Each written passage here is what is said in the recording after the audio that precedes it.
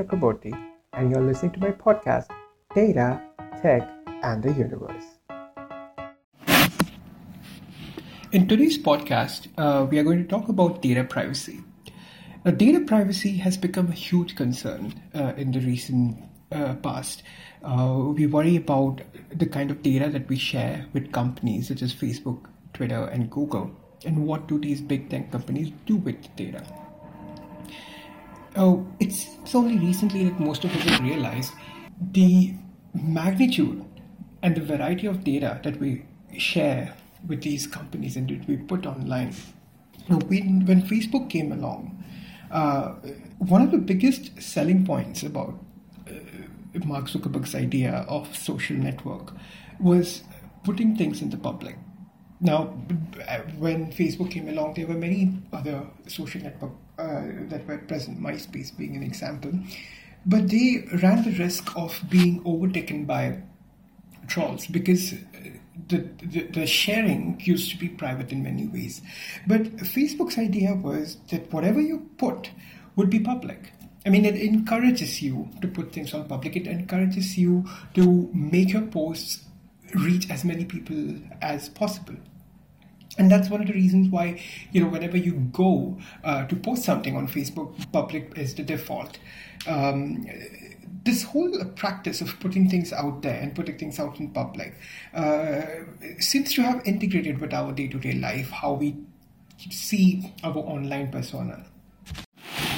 So in this podcast, I'm going to talk about what is it that we're really sharing with these companies, and are we really losing something by sharing it?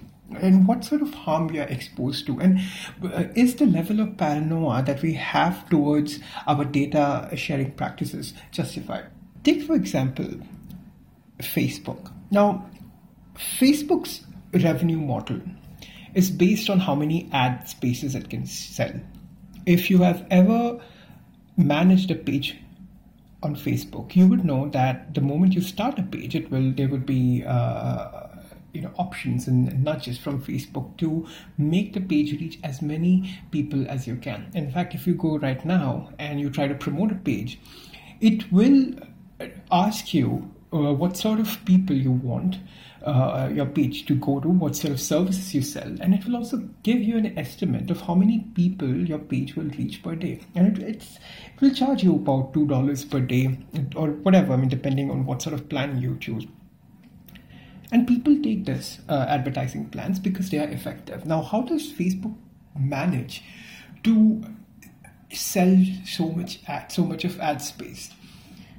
Last year, for example, Facebook made more than $40 billion on advertising. That is their core model. And same goes for Google. Now, we all see Google as a company which revolutionized the way we search web, the way we do email, the way we do maps.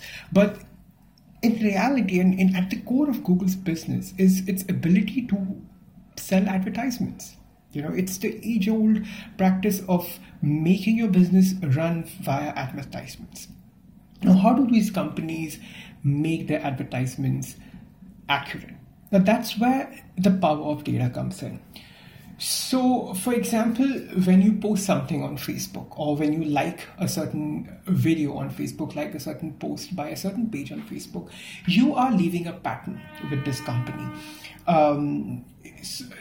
Eventually, the longer you use this product, you become categorized as somebody who has certain inclinations towards buying certain type of stuff. For example, for me, it could be a guy who likes t-shirts with funny quotes on it.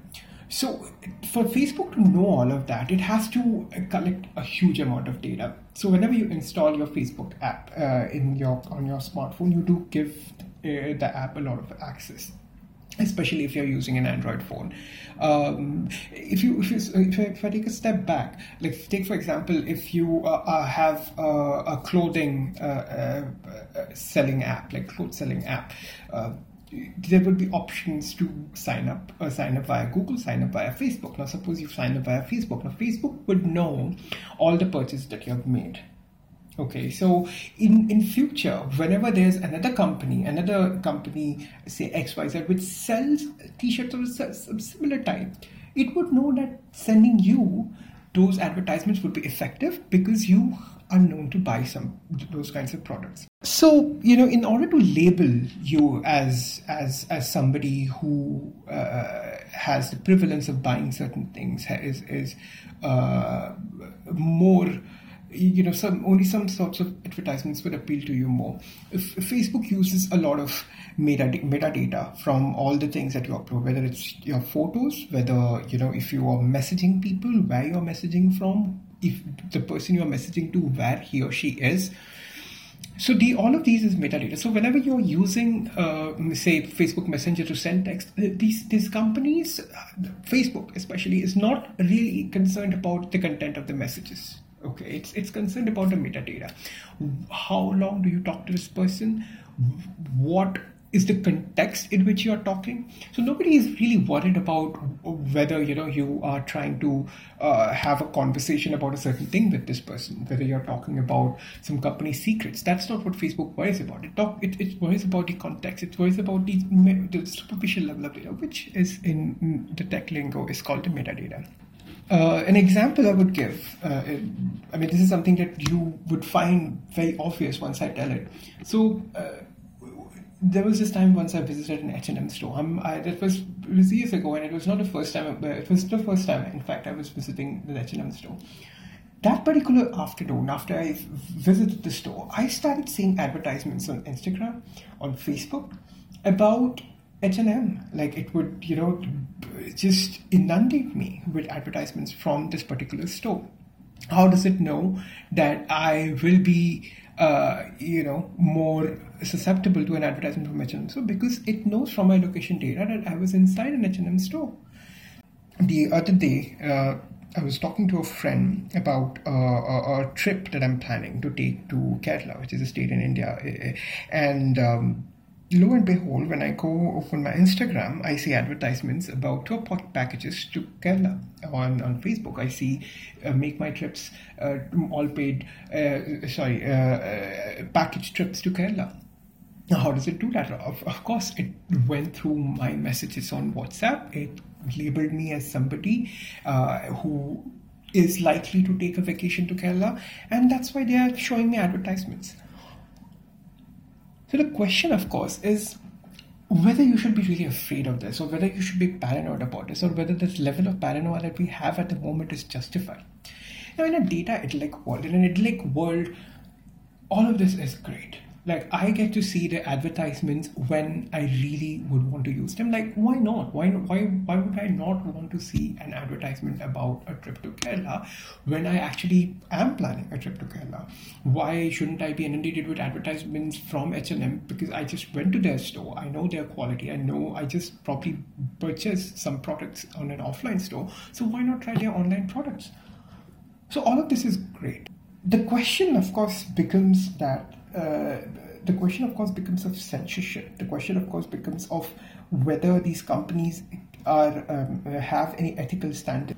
So the question, of course, comes at a time when we have scandals like Cambridge Analytica, when we have rampant fake news going around, when we have people becoming more and more polarized in this world, because we live in a highly personalized digital world in which we get to see whatever these companies, Facebook or Google or Twitter, want us to see, because they, at the end of the day, want their advertisements to sell, and they would show us what we like to see.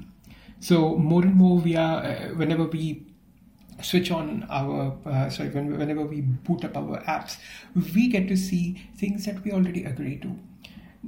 That's all not good. That's one of the reasons why we should be paranoid about it. I think that is the only reason I can find that we should be worried about our data safety and about what these companies do with our data.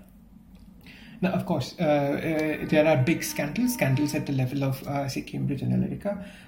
For those who don't know about Cambridge Analytica, I would summarize this as this: the Cambridge Analytica was a data analytics firm which pretended to be a research organization. Actually, it bought the data from an app which was supposed to be research. It was a research app. It was allowed to collect huge amounts of data on its users.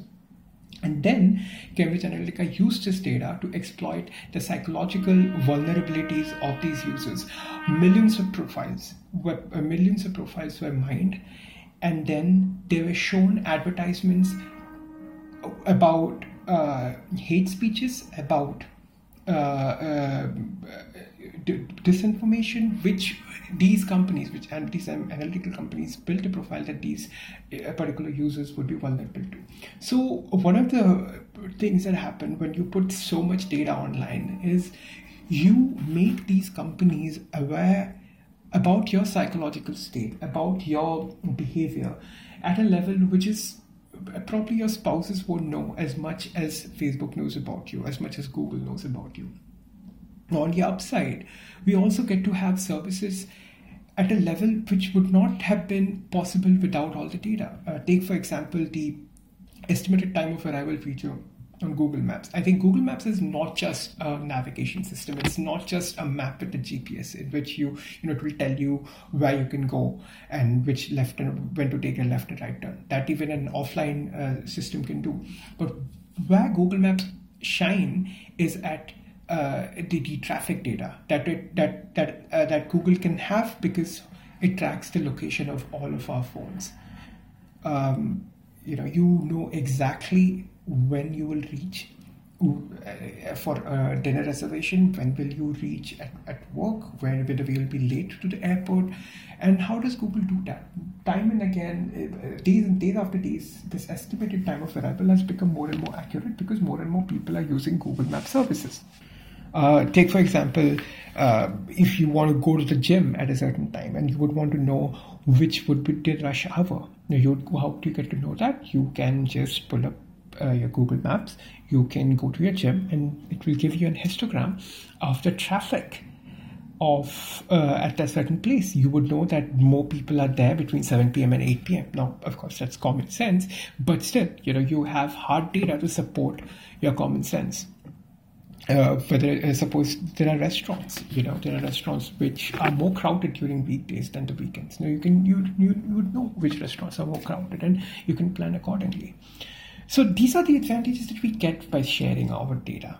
Now, is it worth it? Is this advantage worth giving these companies, these big companies, access to your own personal data? Now, I would argue that yes, it is. I mean, it's a step forward. If I want to live, in a world where I have personal assistants, digital personal assistants who know when I want something even before I know it, I would be very happy about it. I would love to have a Google Assistant which knows how often I make a grocery shopping trip and remind me when my next grocery run is. I will be delighted to see the timetable of buses the moment I step into a certain bus stop. I would love to know what is the exact time I will reach at a restaurant where my date is waiting. And to make all of that happen, we have to give access of our data to these companies. Now, it should be noted that no person is combing through your data because there's just too much data about you. There are algorithms which identify you, which label you as a certain, having a certain prevalence about some sort of advertisements. You have to know that whatever data a company like Google or Facebook acquires, it's because they want to sell you products. Now, you can obviously turn a blind eye to them. You can, like me, you can ignore all sorts of online advertisements that are shown to you. Of course, it will require a very high level of vigilance whenever you are going through the web, but it's not impossible. Now, the benefits of it are far greater. I mean, all you have to do is keep in mind that whatever you see on the web has been curated for you, has been made in a way in which you will like them. The things that you see on the web, things that look good, are made to look good so that you will buy it. It's not an objective reality that you see through your digital lenses. Now, I think if we keep this in mind, while browsing through Facebook newsfeed, while browsing through our Twitter feed, we would be in a much better place to handle our data privacy. And trust me, there's just so many of us. All the data that we give to these companies, they would never look at your messages because there's just too many of the messages. And at the end of the day, these are private companies. They work for profit. They would never. There is not a government. Now, I can understand the privacy issue which comes from a government knowing a lot about you.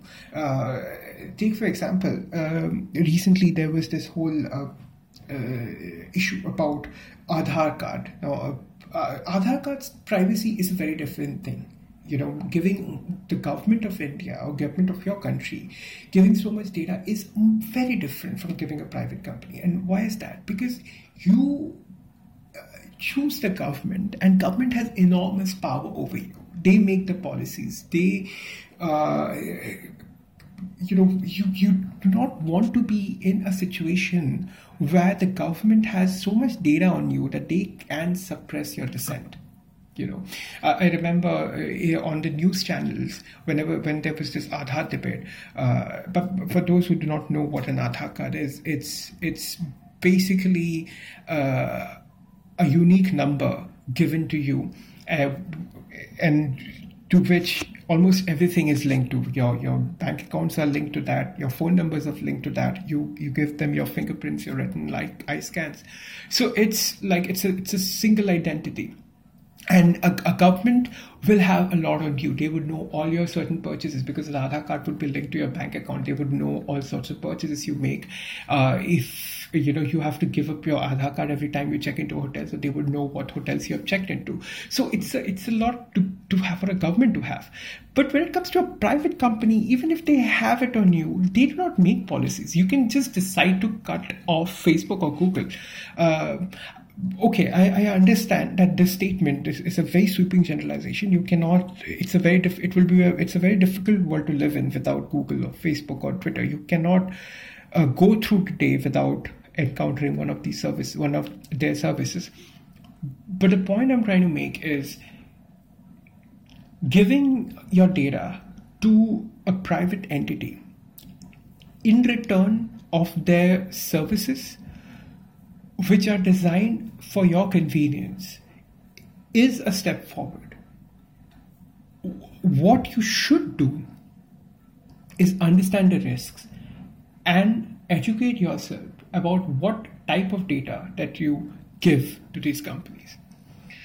I will give you a small exercise. What you can do is go to your WhatsApp settings right now after listening to this podcast. Now, in the WhatsApp settings, in the accounts menu, there would be an option to request your account info. You request your account info, and it will take them 3 working days, and they will give you all sorts of data that WhatsApp has collected on you. Okay, you can see what all WhatsApp know about you, and they will specifically tell you that the report will not include your messages because they cannot read your messages because messages are encrypted. So all I'm trying to tell you is data privacy is a problem. Nothing that we share online is private, and it's not meant to be private. If you really want to keep things private, you have to use services which are oriented that way. You cannot expect Facebook, which was built on the principle of connecting everybody with everybody else and sharing thoughts on a public platform. You cannot expect them to be the forebearers of frontrunners of privacy. I will leave you with this idea that no company, whether it's Facebook, Google, or Twitter, is out to get you. They only want to sell advertisements. It is your discretion whether you click on their advertisements, whether you believe all the news that is recommended to you, all the pages that are recommended to you. That's up to you. You have the freedom to ignore the recommendations that are given by these companies. So that's all in today's episode on data, tech, and the universe.